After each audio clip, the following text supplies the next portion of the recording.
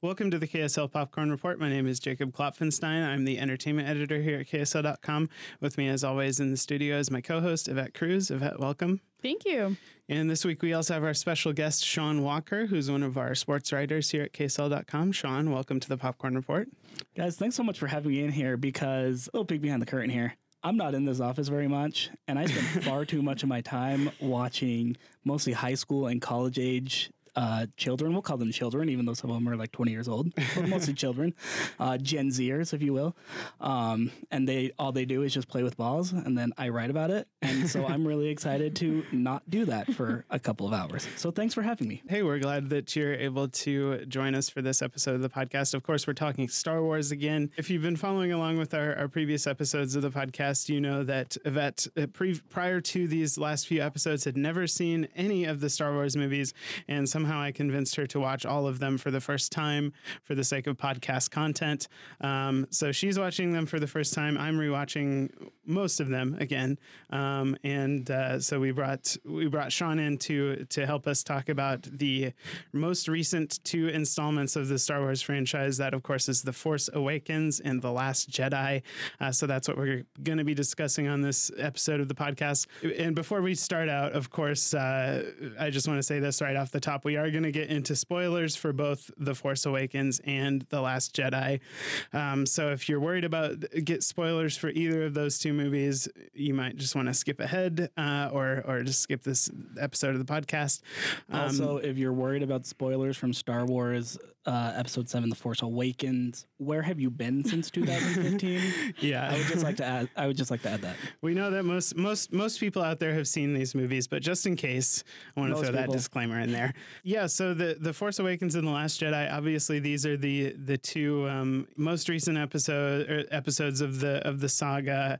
Disney kind of took over after they bought Lucasfilm, which is the company that produced the original Star Wars movies, and Disney acquired Lucasfilm. So these are the first two that kind of Disney is at the helm. Yeah, so let's start with The Force Awakens. Yvette, what did you think about Episode 7? Okay.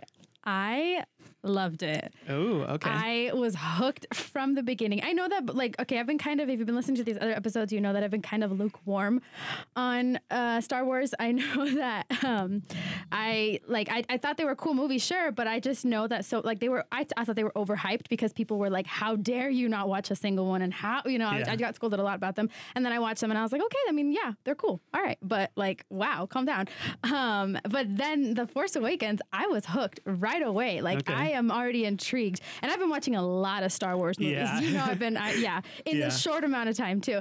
So I was like, I don't know, I guess I'll just watch them. I already said I would. And then right away, I'm hooked. I'm like, where's Luke? Where could he be? And then not just that, but the imagery was great, and like it is in the other movies. But then, you've got this conflict right away where you've got, the other movies have been someone is good and then they are, attracted to the dark side. But then in this case, we've got someone who's on the dark side and then is attracted to good. And I'm talking about the beginning of the movie where you've got the stormtrooper who's kind of like, I don't know if I really want to do this. Yeah. I'm hooked right away there because I'm like, who is the stormtrooper and what's his story? I want to know all this stuff. And so I loved it. I found myself just really enjoying it. I was hooked. With the other movies, yes, I liked them. Most of them, some of them. And then there were parts that I was just kind of bored in, and I was not bored in The Force Awakens. I loved it. I thought there was just a lot of good nostalgia. That's another thing I wasn't expecting. So I didn't consider myself a Star Wars fan, but I guess I turned into one when all of a sudden I saw these characters from the original trilogy all of a sudden pop up in this movie. I don't know how many years later. I was just kind of I didn't expect to be as happy as I was when I saw Han Solo and Leia and 3PO. I was actually really happy, and I was like, wow, okay, I guess I am into this right now. I was sad that not all of the characters make it past that movie, and I was actually a little oh no, did that just happen? I was very, very hooked. I don't know if I'm alone in this, but I loved it. How about you? When I first saw this one, I remember really, really enjoying it. It is pretty similar plot-wise to A New Hope, the very, very first Star Wars movie. With obviously there's this big super weapon and that destroys planets and they got to destroy it. I still felt that way. I watched it just a couple of days ago and I still felt okay, this one kind of feels like just redundant, kind of a rehash. You know, the characters are really interesting. I especially really enjoy Kylo Ren as a villain. Adam Driver, I think, is a brilliant actor. I just saw him in Marriage Story, and he was great in that. And I think he's just really good in everything he's in. And the like kind of depth and interesting character arc and elements that he brings to Kylo Ren, there's this sense that he's super evil, but also he's kind of conflicted about things. And like from much of this movie, there's a lot of times where you're like questioning what his background is or what like made him to be this way. You, as an audience member, you're kind of questioning those things, but then you see himself, Kylo Ren himself, questioning those things about himself as well. And I always thought that was kind of interesting. I think he's a really great villain because he just like in the other films you have Darth Vader, who represents like pure evil, but he's just kind of this like, there's not a lot of like depth until you get to like the end when it explores his relationship with Luke, obviously. Prior to that, he's just this like purely evil, menacing force. And it's like he's evil and he's scary, but there's not a lot of like depth, emotion, character background to his character. With Kylo Ren, you get all those things, and I think he's one of my favorite villains in the entire saga, just because he's that much more interesting. Obviously, I mentioned Adam Driver does a great job in the performance, and so there's that. And I think you mentioned Finn, who's the stormtrooper who you see there at the very beginning. It's I think that's the opening scene is great, where it shows him he's instructed to murder all these villagers, and then he's like, wait, that's not good, and then so that's kind of something you'd never seen before in a Star Wars movie, a stormtrooper be humanized. So that's kind of cool. And then obviously Rey with Daisy Ridley, she's I think a very talented actress as well, and she brings a really interesting and kind of like enigmatic performance because you don't know a whole lot about her character background as well. Oscar Isaac is kind of the fourth lead, I guess, among those four that I mentioned. I've always felt like he's kind of underused in these movies. So it'd be interesting to see what they do with the rise of Skywalker with his character. There's not a lot of background given to his character, and he's kind of used for like cheap jokes, which I don't think works a whole lot. But anyway, so those are my kind of initial thoughts. Sean, when was the last time you watched this one? So I actually just barely rewatched this last night. Okay. So I feel relatively caught up on this one. I kind of agree with most of these assessments. I mean, this is one of my 3 or 4 favorite Star Wars films, which is almost sacrilege as somebody who I grew up on the original trilogy. I remember seeing Return of the Jedi in theaters. I was really little. I was like 5 years old, but I do remember seeing Return of the Jedi in theaters, and then I grew up on the entire saga, owned all the action figures. Like my friends and I would get together for our Friday and Saturday play dates when we were like 9 and 10 years old, and we would like reenact scenes. So I grew up with the entire franchise. I didn't think I remember when I first saw Force Awakens, I didn't think that I would like this film. Yeah, because it felt too rebooty. It felt like you're taking a saga that has become iconic not only in the film space but just in popular culture in general, and you're remaking it to a point where you're just going to anger fans of the original or even semi-fans of the original, which is, let's face it, basically everybody. Because we've all, even if you haven't seen Star Wars, you've seen the action figures, you've seen the spoofs, you've seen the skits, you've seen the parodies, you've seen the memes that it's inspired on social media at this point. Like everybody has experience with Star Wars, whether they've seen the original trilogy or not. And so I, at first, didn't like this idea of rebooting in some way, which I felt kind of like Episode 7 was. Yeah. Then I realized, and I think it was about halfway through the film, my first time watching it when I was in the theater, I realized that this Episode 7 wasn't made for me. It was a way to tell Episode 4, Star Wars A New Hope, but to a new generation and a new audience. Okay. And when you view it through that prism, I think it helps a little bit more, because now you're also able to see what Disney's done to change up or add a little bit more flavor to the franchise. I agree with you, Jacob. I think Daisy Ridley's an amazing actress in general, but to see a Star Wars film that features a strong female protagonist is not something that I was immediately used to. I mean, Carrie Fisher was awesome, and like Princess Leia is great in this icon and everything. Right. But in the original trilogy, I don't think she was like that strong female lead that she you takes necessarily. the backseat to Luke's character, she was much more secondary in that original Skywalker saga, and she obviously had her place. And by Return of the Jedi, you know, she even had some heroic moments and everything. But seeing that strong female lead in the form of Rey really got me thinking that, like, okay, this is the reboot that we need. This is the Star Wars film for our time. Okay. It's the one for kids and preteens and adolescents like I was 20 years ago. I'm revealing my age a little bit, but for today's day and age. And so that's why you see the strong female lead. That's why you see potential relationships, between people of color, between white people and people of color, for example. That's why you see kind of these different, like, just so many different like values of inclusion and that sort of thing. I mean, I think that's why this movie really got to me, is because I finally started to realize that, like, this isn't my film. This is somebody else's Star Wars film. This is another generation Star Wars film, and that's okay. I think that's okay. That's like, an interesting way to look at it. We've talked a little bit about before how there is kind of this generational aspect to the three main trilogies of Star Wars. I sort of resonated more with the prequel trilogy because it came out when I was a kid. I was like, you know, an adolescent when the prequel trilogy came out, so I kind of resonated more with those. I remember those from my childhood growing up. You poor soul.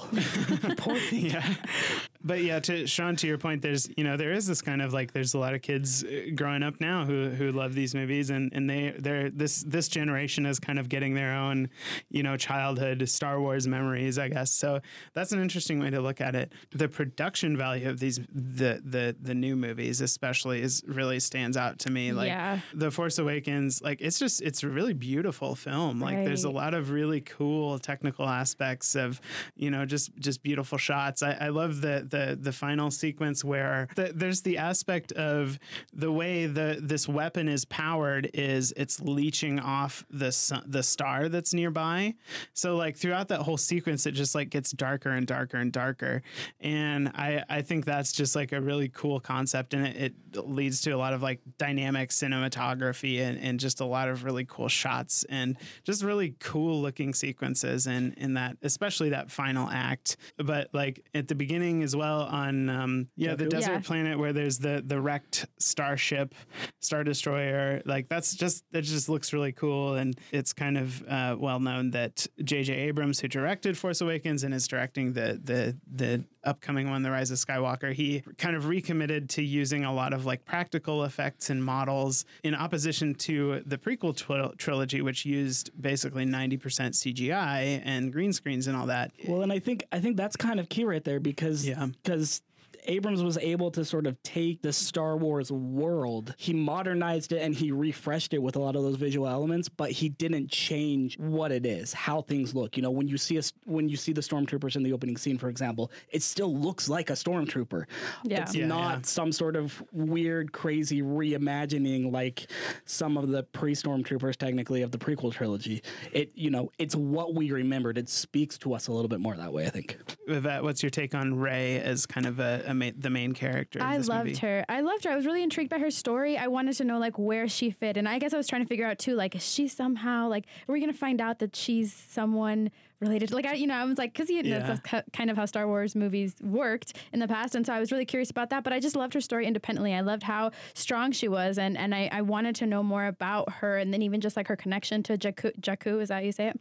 Like that, like just her connection of like, and just like her, I loved the whole like when people talked about the Force or like Luke Skywalker and her like eyes lit up, like, wait, this is real. Like I just loved her every time she was on screen. I was just really excited to see more about her. And yes, like Sean said, I really like the fact that, it is sort of mirroring New Hope, but now we've got a woman. Now we've got like a very strong woman character who is just, there's just so much potential. And so I was really excited to see that. I'm excited to see more of her growth. I liked seeing her growth throughout the film. And just, my big thing is that I was just really intrigued by her. I was hooked with her story. I was hooked with the entire thing. And I loved her in all the fight scenes. Like I remember thinking, like a lot of the Star Wars movies have the same elements. And so at one point I was like, hey, there hasn't been like a huge lightsaber fight yet in the film. And then the second I thought that is when there was a lightsaber fight between Kylo Ren and Finn. And then I'm like, okay, cool scene. And then now it's the fight between her and Kylo Ren. And so I thought, okay, great. Now she's in one of the epic lightsaber fight scenes, which I don't think it happened before. It's always been a man versus a man. So I thought that was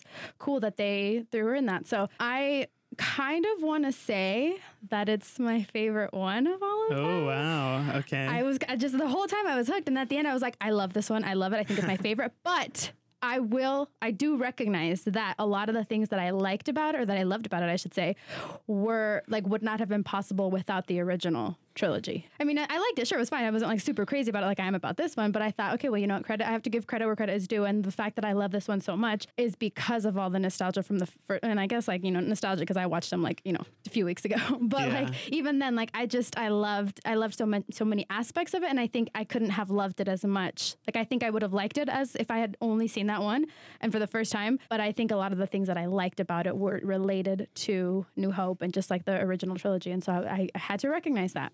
Maybe it's just because I've watched, you know, 6 Star Wars movies prior to this within the last few weeks.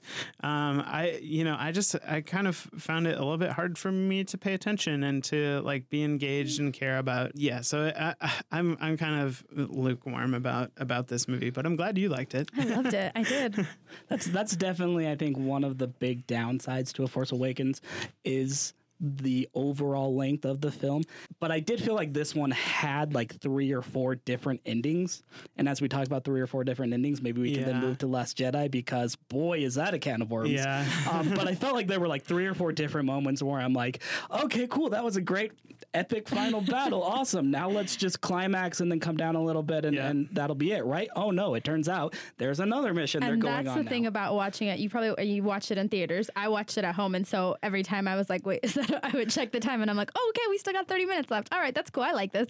But yeah, I mean, if you watch it in theaters, you have no idea. And you're just kind of sitting through. Well, let's move on to the Force or the Last Jedi then. This movie was actually in the news today, or it was trending on Twitter anyway, because apparently J.J. Abrams did an interview with Vanity Fair where it kind of seems like he was criticizing The Last Jedi a little bit and some of the like liberties it takes with the story that he set up in The Force Awakens. This is in Vanity Fair. He said, it's a bit of a meta approach to the story.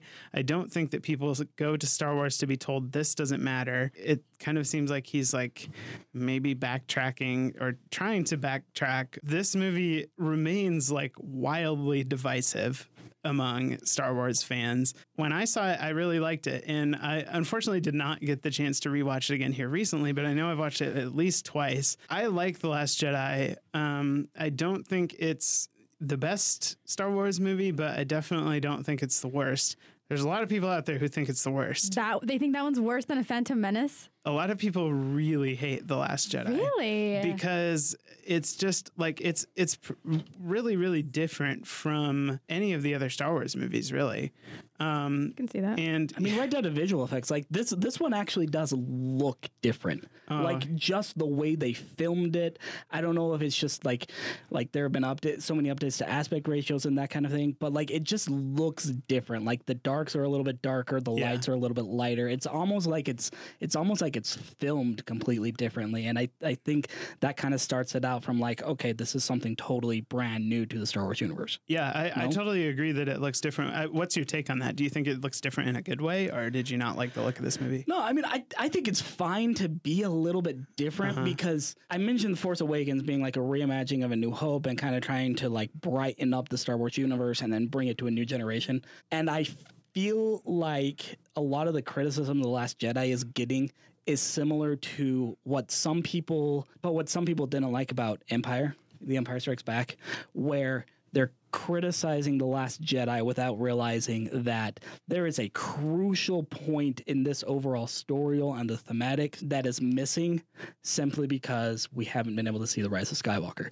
When you can view Empire through the prism of, oh yeah, and then Return of the Jedi happens and it kind of finishes off that little bit of the saga, then Empire becomes, IMHO, in my humble opinion, the best Star Wars film of all time. Mm-hmm. But it's really, really hard for me to look back and kind of look at Empire without that prism. And I feel the same way about The Last Jedi. Like there are a lot of questions that I have about this. Like I feel like there were things that kind of broke the mold of what I thought Star Wars was, you know, like who is this, I can't even call him a villain anymore, this anti-hero in Kylo Ren, and what is up with him? Like, why is he so flip-floppy? Why is he so wishy-washy? You know, that's just one of a couple of examples, but there are just several moments where I go, okay, this is a shock to my Star Wars fan system. I don't know what's going on. What is canon? What isn't? And that's another thing, because I also read the books when I was younger. Yeah. And I realized a lot of that literature is not canon. So I probably just need to disavow some of it. But my hope is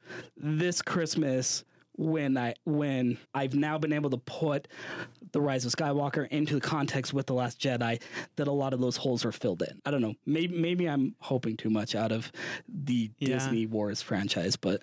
Well, I guess we'll have to wait until next week when we see Rise of Skywalker. I can't believe it's next week already. Jeez. But I guess we'll see. We'll have to wait and see if that is true. There is one scene that makes The Last Jedi 100% redeemable.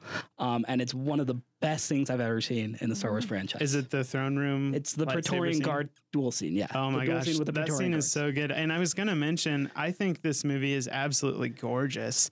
And I love the look of this film. I think it's like the most beautiful Star Wars film by leaps and bounds. You have that great ending sequence on the mining planet where like the bright red mining dust is covered by the like white dust, and it keeps coming up. And I love the look of that sequence. Because I was watching it on my iPad, I just wanted to screenshot those scenes. In that throne room sequence where Rey and Kylo kill Snoke, and then spoilers. Yeah, spoilers. Once again, spoiler alert. But it's been like what, 2 years? I don't think. Yeah, count and then they kill all the guards. Like that sequence is amazing. Yeah. It's such a good and cool looking scene. The movie definitely looks different than the rest of the entire saga. It's a movie that is like, it stands out as kind of very different among the rest of the Star Wars movies, I think. Whereas with the prequel trilogy, we talked about this on previous episodes, they had this story that they had to get to a certain point into, and they had to write towards that. So they kind of shoehorn themselves in with the plot. Right. With this new trilogy, they don't have that. It's a completely open-ended story, right? Nobody knows where it's going. In my opinion, they didn't really use that to their advantage in The Force Awakens because it's kind of a rehash of the plot of A New Hope. But with The Last Jedi, like, it's totally different. There's no plot similarities to any of the other movies at all here. I can see both sides. I see why people don't like it because it's a lot more character focused than the other movies. Like, not a lot of really consequential plot elements happen in it. And it focuses on the actions of the characters, and basically all of the characters in the movie fail by the end of this movie.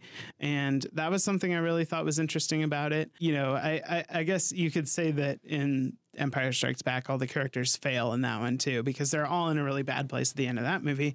And with The Last Jedi as well, here nobody's stuck in carbonite though. That's true. I'm just saying, nobody is sitting in Jabba's basement. And so, you know, I can see where they were going for with these character arcs that, you know, kind of have everybody in a dark place and like, how are they going to redeem themselves in the next one sort of thing. But at the same time, like, I find that it sometimes goes and focuses on like ulterior characters besides the main ones that we care about with, you know, Kylo, Rey, Finn, and what's Oscar Isaac's character's name? Poe. Yeah. And it goes and focuses on somebody like the Rose character. It's like she's not a bad character, but like, does she have a whole lot to do with the plot in the end? I don't know. It focuses on like Luke in this movie, and it's like, okay, maybe I want to hear more about like the new characters that I've already been interested in from the previous installment in The Force Awakens. So, you know, I see why people kind of felt like here's this 2.5 hour movie that I don't really feel like matters a whole lot to the rest of the the plot of this trilogy. But on the other hand, like I think it's like an enjoyable watch. I wish it kind of like maybe took some more risks with regards to like where it puts the characters, and you know, maybe it will fit into the overarching plot of this new trilogy and fit in more once we see the rise of Skywalker. Yvette, what's your kind of overall opinion of The Last Jedi? I liked the second half a lot more than the first half. Like I said, with The Force Awakens, I was very intrigued and I was hooked the entire time. With this one, it took me a little bit more. I mean, I was trying to pick up on certain things that were happening, and I was, trying to give it a little more of a chance because I really liked the one before that. But yeah, there were just parts where I was like, this isn't really necessary. Like, I don't understand why this is here. And I also did find myself checking the time. But the end, like the last half, when you have I don't even know where it starts, but when you have the scene with Rey and Kylo, like I loved that scene. Sean, you mentioned, like before we started recording, you mentioned a lot about balance, and I really see that. Like, within that scene, you've got like good and evil, or good force and bad force, or whatever. And then the light side and the dark side, right? The Jedi and then you've Sith. got them fighting together, and like that's just amazing. And then even just like scenes with like Luke and Leia, like I'm starting to see a lot of just balance in the film, like a lot of things that it's like one thing and then it's the other. But yeah, the first half, I can't even remember what was, and I just watched it like 2 days ago. I can't even remember a lot of the plot points. I know there was a lot of Rey and Luke, and then him talking about the Force. I liked a little bit more of the Force explanation. But even when you've got the connection between Rey and Kylo, and they're doing their, like, the Force is like bringing them together. It's bringing like the light side and the dark side together. And like, I can see the whole, like the look of it being a little bit different. It was a little bit darker. That didn't really, I noticed it, but it didn't really affect me like liking it or not liking it one way or the other, because I've only just watched them all like recently, so I don't know if I'm as invested to really like care about that side. But yeah, the second half of the movie was a lot better. The final scenes, I was very, very hooked at that part. Like, I also did think that Finn, I was just like, are they gonna kill him now? And I didn't want it to happen, but then if it would have happened, I would have understood, especially coming from the last movie, how he started out on the dark side, and then for him to like sacrifice himself for the good side. I thought that would have been really nice, but I'm kind of glad that they didn't do that, because I really do like him as a character. The final scenes with Luke, that was a big plot twist for me. Several times I found myself with like several characters just like, wait, are they gone? Are they really gone? Are they, and I kind of kept waiting. But yeah, like I think the last part, I think once you're down to the last, 40 minutes, I think that's when I was most hooked, just because this is like the climactic part of the film. I didn't know people were as divided on it. I don't think I'm as divided. Like, I was like, okay, cool.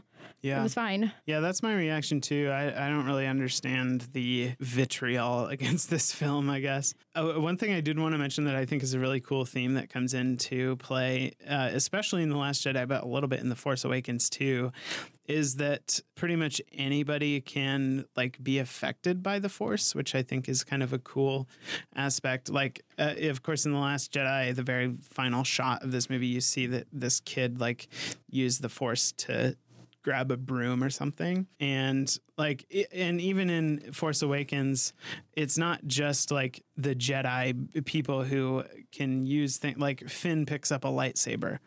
Like, he doesn't really have any knowledge of the Force, right? But he can still like use the thing. So I think that's kind of an interesting theme that I hope they explore more in the next movie. And that's one of the things that took me a little while to kind of wrap my head around was just this concept of not just Force users, because we've grown up with Force users, the Jedi Council, the Sith Lords, etc. But now there's this kind of subsection of Force sensitive individuals who they're not quite adept at managing and manipulating and using the Force, but they are still sensitive to it. They can still kind of recognize it and use it to an extent, although not the same extent of like an Obi-Wan Kenobi or Qui-Gon Jinn or that sort of thing. So that was kind of one of those things that it took me a minute to kind of wrap my head around. But then when I started to, I realized, oh wait, no, that makes sense, because if the Force really is kind of the lifeblood of life, if it really is all around us, like in theory we should all, and I say we like the royal obviously like in the universe, like everybody should be able to recognize it to a certain extent, right? Yeah, I think that's a cool theme that shows up in these movies that I do hope they explore in the next one. That being said, Rise of Skywalker, of course, comes out next week. What are you guys expecting? I can't wait. Yeah, what are you hoping for? What are you expecting for this new movie? I'm excited now. I like what Sean Sean said about how, you've got to, there it's a set of 3. So, whatever qualms you have with like this last one with Last Jedi, maybe will be answered, or will just kind of come together with the third part. So I'm looking forward to that. I'm curious about where these people's stories will go. This is the final Skywalker movie, right? This is the final one in the trilogy, but that doesn't mean that the other characters all won't get movies the way that Disney does. Skywalker saga. Okay. Yeah. Okay. Well, I guess at this point. But I'm excited for it. I am looking forward to it. I think it's going to be visually stunning just because the last couple ones have been, I mean, they all are really good, but I am looking forward to it. Sean, what are you expecting? Yeah, no, same here. I mean, I feel like this is, again, I'm comparing this to the original trilogy, but I feel like this is our Jedi. This is Return of the Jedi for us, where we're waiting to see how a lot of kind of these loose ends wrap up. And it's not necessarily the, oh crap, Darth Vader really is Luke's father. Spoiler alert. But there are still kind of similar questions that we all have that we're like, okay, like, are they going to get answered? Is this film going to tie up all those loose ends, or is it not? Maybe we're now in a society or in an overall kind of filmmaking thread where we don't necessarily need every single question answered. Maybe we can kind of let some stuff spin off into whether it's original series streaming now only on Disney Plus. But I mean, maybe we don't need to tie up all of those loose ends. And so which ones are they going? Most of them tied up. Yeah, but that's just. But I mean, which ones are they going to pick to tie? Which ones not? I also think that there is a rebalancing that kind of needs to take place, because the Force is, and I'm borrowing liberally from Freddie Prinze Jr. recently on an epic rant that if you guys haven't listened to it, again, you need to go look it up because it's amazing. But he brings up this idea. Freddie Prinze Jr. was in Star Wars Rebels, for those not aware, and he brings up this idea that he inherited essentially from George Lucas himself, that the Force is all about balance and trying to preserve the balance between good and evil.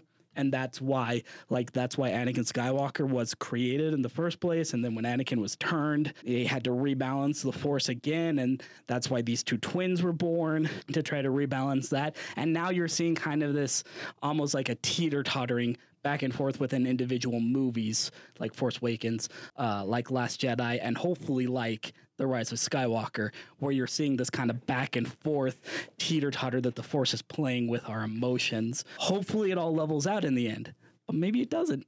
I don't know. Maybe not. That, of course, The Rise of Skywalker comes out next week, Friday, December 20th. Hopefully we'll be able to do a bonus podcast episode, possibly with one of our movie critics, David Clyde or John Clyde, about the movie. But if not, you will be able to read reviews on KSL.com for The Rise of Skywalker. Also opening this week, we have Jumanji: The Next Level. That's the sequel to the new Jumanji reboot series that stars Dwayne "The Rock" Johnson and Jack Black and some others. Time. I'm low-key very excited for. Yeah, the first one did really well. I haven't seen it, but I'm sure this one will probably do really well as well. Also opening Richard Jewell. This is the new Clint Eastwood movie about the Atlanta Olympics bombings. And then we have Black Christmas, that I believe is a Christmas-themed horror movie. And then also opening just here in the Salt Lake City area, this is also going to be on Netflix, is The Two Popes. This is a movie about Pope Benedict and Pope Francis. That's opening here in Salt Lake, here locally, and then on Netflix as well. Okay, so moving on, as I mentioned earlier, I surprised these guys with a special surprise segment. It's the Sundance Film Festival theme. We're going to play a little game here. Of course, the Sundance Film Festival happens every year in Park City and around Salt Lake as well. This year, it's happening January 23rd to February 2nd. We'll have some coverage in the month or so leading up to it, and then during the festival as well on KSL.com, so be sure to check that out. Last week, they announced the slate of feature films that they're going to be featuring during the festival. There is 118 feature-length films. I think they submitted like almost 4,000. So obviously, they did a lot of work selecting those films. Those were announced last week. They announced some more this week. So what I thought we'd do is play a little game of of real or fake. Here's how it's going to work. I'm going to read you the title and plot synopsis of a film. Some of them are real ones that are going to be featured during Sundance, but some of them are ones that I've made up. And you made up the plot and the name? Yeah, or both? Okay. So all you have to do, it's very simple. All you have to do is tell me if it's real or fake. So film or Jacobian? Yes, real Sundance film or fake one that Jacob made up. Straight out of Jacob's mind. Yeah. Okay, I have 10 of them here. Let's just jump right into them. Okay, the first one is called 9 Days. The plot synopsis is, in a house distant from the reality we know, a reclusive man interviews prospective candidates, personifications of human souls, for the privilege that he once had to be born. I'm just going to go with real off the bat. It sounds very Jacobian. So you're going with fake. That sounds fake. That is real. Yes! Oh! All right. So this is one actually that one of two that was filmed partially in Utah. I believe part of it was filmed on the Salt Flats, actually. It stars Winston Duke, Zazie Beetz, Benedict Wong, Bill Skarsgård, Tony Hale. So yeah, interesting cast there. That's going to screen in the U.S. Dramatic Competition portion of Sundance. Okay, so I got to keep a tally here. Sean's at 0. Yvette is at 1. The number probably won't go up. Okay, second one. I'd like to congratulate Yvette on her win. Hey, mine might not either. There's no prize here. It's just bragging rights, I guess. Okay, second film, The 40-Year-Old Version, not Virgin. The 40-Year-Old Version. Plot synopsis is, a down-on-her-luck New York playwright decides to reinvent herself and salvage her artistic voice the only way she knows how, by becoming a rapper at age 40. Is that real or fake? Not a chance. Not a chance. No. I'm going to go with real. It is real. Yes! Oh! Yes. Yeah, it's also going to screen in the U.S. Dramatic Competition, directed by Radha Blank. But yeah, that's a real movie. I really hope I don't hear about that one in Oscar season. Okay, so Yvette's now you're 2 for 2 over there. Sean, got to get on the board. Okay, next one. The next one's called The Black Case. Sandy's publisher is demanding a manuscript for the next romance novel she has promised, but she's been struggling with writer's block ever since her husband left, so she retreats to a cottage in Maine in search of inspiration. When a mysterious black case inexplicably shows up in the house, Sandy wonders if someone secretly snuck in and put it there, or if something more supernatural is afoot. Is that real or fake? I'm going to go with fake, but I would probably watch it if it were real. Okay. Sean? Thrilling, riveting radio. I'm going with fake. It is fake. Gotta be right. Yes! It is fake. I made that up. But hey, I'm glad to hear you would watch my fake movie if it existed. Next one is called High Tide. Laura is spending a few days at her beach house to supervise the construction of a barbecue shed. One afternoon, she seduces the chief builder, who never returns. Over the following days, the builders continually invade her home until Laura grows ferocious. That's fake. It also sounds very familiar, like another movie.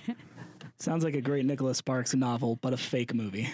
It is real. What? Oh, it is real. That it's an sounds a lot Argentinian film. What? Okay, next one is called The Way He Remembered. Gerald has just earned a high school diploma at the ripe young age of 77. His 7-year-old neighbor who inspired him to get the diploma is now urging him to hitchhike across the country. Gerald embarks on the seemingly crazy journey, one that will lead him to unexpectedly reconnect with an important figure from his past. I'm going to go with real. I'm going to go I would watch that. I'm going to go with fake, but I would watch it too. I would totally watch that and probably cry way more than I should admit on this podcast. Yeah. But I'm going to go with fake, yeah. It is fake. Yes! Okay. Yeah, we would watch it. See? You should write these movies, Jacob. I know. Maybe I should like reconsider my career or something. Just kidding. Okay, next one. Purple Bunnies. The only thing that keeps Khalil from crumbling is the visions. He sees vibrant colors, abstract shapes, and enigmatic characters. Most important are the 2 giant purple bunnies he sees every day when he walks to work. They show him something he will never forget. I'm going to go with fake. Yeah, I'm going to go with fake. I'm going to piggyback on her because she's doing way better than me. It's fake. It's fake. Couldn't stump you on that one. Okay, so that should probably not be one of your screenplays that you write when you come on, I thought it was good. He's really just testing us out. Yeah. He's testing out his ideas. This is actually Jacob's just seeing secret if I Google will- document folder. Yeah, secret film ideas. Okay, so Yvette's at 6, Sean's at 2. Okay, next one we have is Black Bear. At a remote lake house, a filmmaker plays a calculated game of desire and jealousy in the pursuit of a work of art that blurs the boundaries between autobiography and invention. Oh, that's tough. I'll go with fake. I'm gonna go with real. It's real. It stars Aubrey Plaza actually from Parks and Rec. I still have more though, so All right, fine. I have 4 more here. Okay. Next one is called Diebold, Wisconsin. Everyone in Diebold, Wisconsin knows the secret. 10-year-old Billy doesn't understand why it's shrouded in mystery. When a new girl from a mysterious background shows up at his school, Billy must make a choice between the traditions of his hometown and the perceived righteousness of the outside world he's just beginning to discover. I'm gonna go with real. This totally sounds like an M. Night Shyamalan film, which is why last I checked, he's not coming to Sundance, so it's fake. It is fake. Yes. I made it up. Staying alive. Staying Wow. alive. Next one is called The Killing of Two Lovers. David desperately tries to keep his family of 6 together during a separation from his wife. They both agree to see other people, but David struggles to grapple with his wife's new relationship. What was the name of that one? It's called The Killing of Two Lovers. I'm gonna go with fake. That seems likely. I'm going to go real. It's real. Yes. This is another one that actually was filmed comeback song. in. It was filmed in Utah. Actually, the guy who made this movie his name's Robert Machoyan. He's a professor at BYU, a professor of photography. And I talked to him actually just a few days ago about this movie. And hopefully, by the time you're hearing this, you will be able to read a story about this movie on KSL.com. But he filmed it in the small town of Kenosha, Utah. Kenosha. I'm not sure how to say that. Kenosha. It's down in central Utah. Down south, it's a really small town. Just north of Cove Fort. Yeah, down in central Utah. Apparently, it's gonna be a kind of an exploration of what you do if you're kind of separated from your marriage, but you're in a small town where everybody knows each other and not a whole lot of escape. So yeah, it was a really interesting conversation, and hoping to have a story up on KSL.com. Hopefully by the time podcast listeners are hearing this episode. That's Killing of Two Lovers. Okay, next one is called The Truffle Hunters. In the secret forests of northern Italy, a dwindling group of joyful old men and their faithful dogs search for the world's most expensive ingredient, the white Alba truffle. Their stories form a real-life fairy tale that celebrates human passion in a fragile land that seems forgotten in time. I'm gonna go with real. That sounds like documentary-ish. Maybe a fake documentary. So you're I don't going buy fake? it. I don't buy it. It's real. Is it a documentary? No, I think it's a fictional work. So that's The Truffle Hunters. Unfortunately, this is the last one. So Sean, you are unfortunately not going to be able to make up the ground, but I'm going to read the last one anyway. I bow to you, madame. Okay, the last one is called The Racetrack. A solitary hunter trudges through a barren post-apocalyptic landscape known only as the racetrack. A strange fog periodically washes through the land, making all who come across it forget certain details about their past. When the hunter meets a wise foreigner unaffected by the magic, he may discover the secret that will rid the fog from the racetrack forever. I would totally see that, so that's why I'm going to say it's fake. I would watch it too. I'm gonna go with real though. It's fake. Ah, dang it. Add it to the list. Add it to your list, Jacob. Yeah, man, maybe I should flesh out some of these scripts I just pitched to you guys. Okay, so the final tally, Yvette, you got 8 right, and Sean, you got 6 of them right. So thanks for playing, guys. Good job, guys. That was fun. That was fun. Yeah, and That was good. Again, It actually made me kind of excited for Sundance. Well, yeah, you can check out our Sundance coverage. We'll have it leading up to the festival, which again starts January 23rd. We'll have a bunch of coverage of varying things about Sundance up until then on KSL.com. So be sure to keep an eye out for that. And that does it for this week's episode. Sean, thanks for joining us. We're glad to have you. Anytime, guys. we're the Popcorn Report is on Twitter at KSL Pop Reports. I'm on Twitter at JF Klopfenstein. Yvette, you're also on Twitter. Yeah, I'm on Twitter at Evie Cruz. Sean, did you have a Twitter handle you want to plug? Go ahead and give our sports Twitter handle a follow, because I know you guys have a lot of listeners. KSL Sports. You'll find all this stuff from me, Josh Furlong, Ryan Miller, just plugging all those guys. Those other two, way more talented than me, but you'll also get my stuff thrown in there as well. So. Sean covers BYU sports, high school sports here in Utah, and pretty much everything in between. So be sure to keep an eye out for that. And feel free to reach out to us if you have any feedback. We'd love to hear from you. We'll be looking forward to The Rise of Skywalker next week. We'll hopefully do an episode on that and what you can expect from that movie. Thanks for listening, and until next time.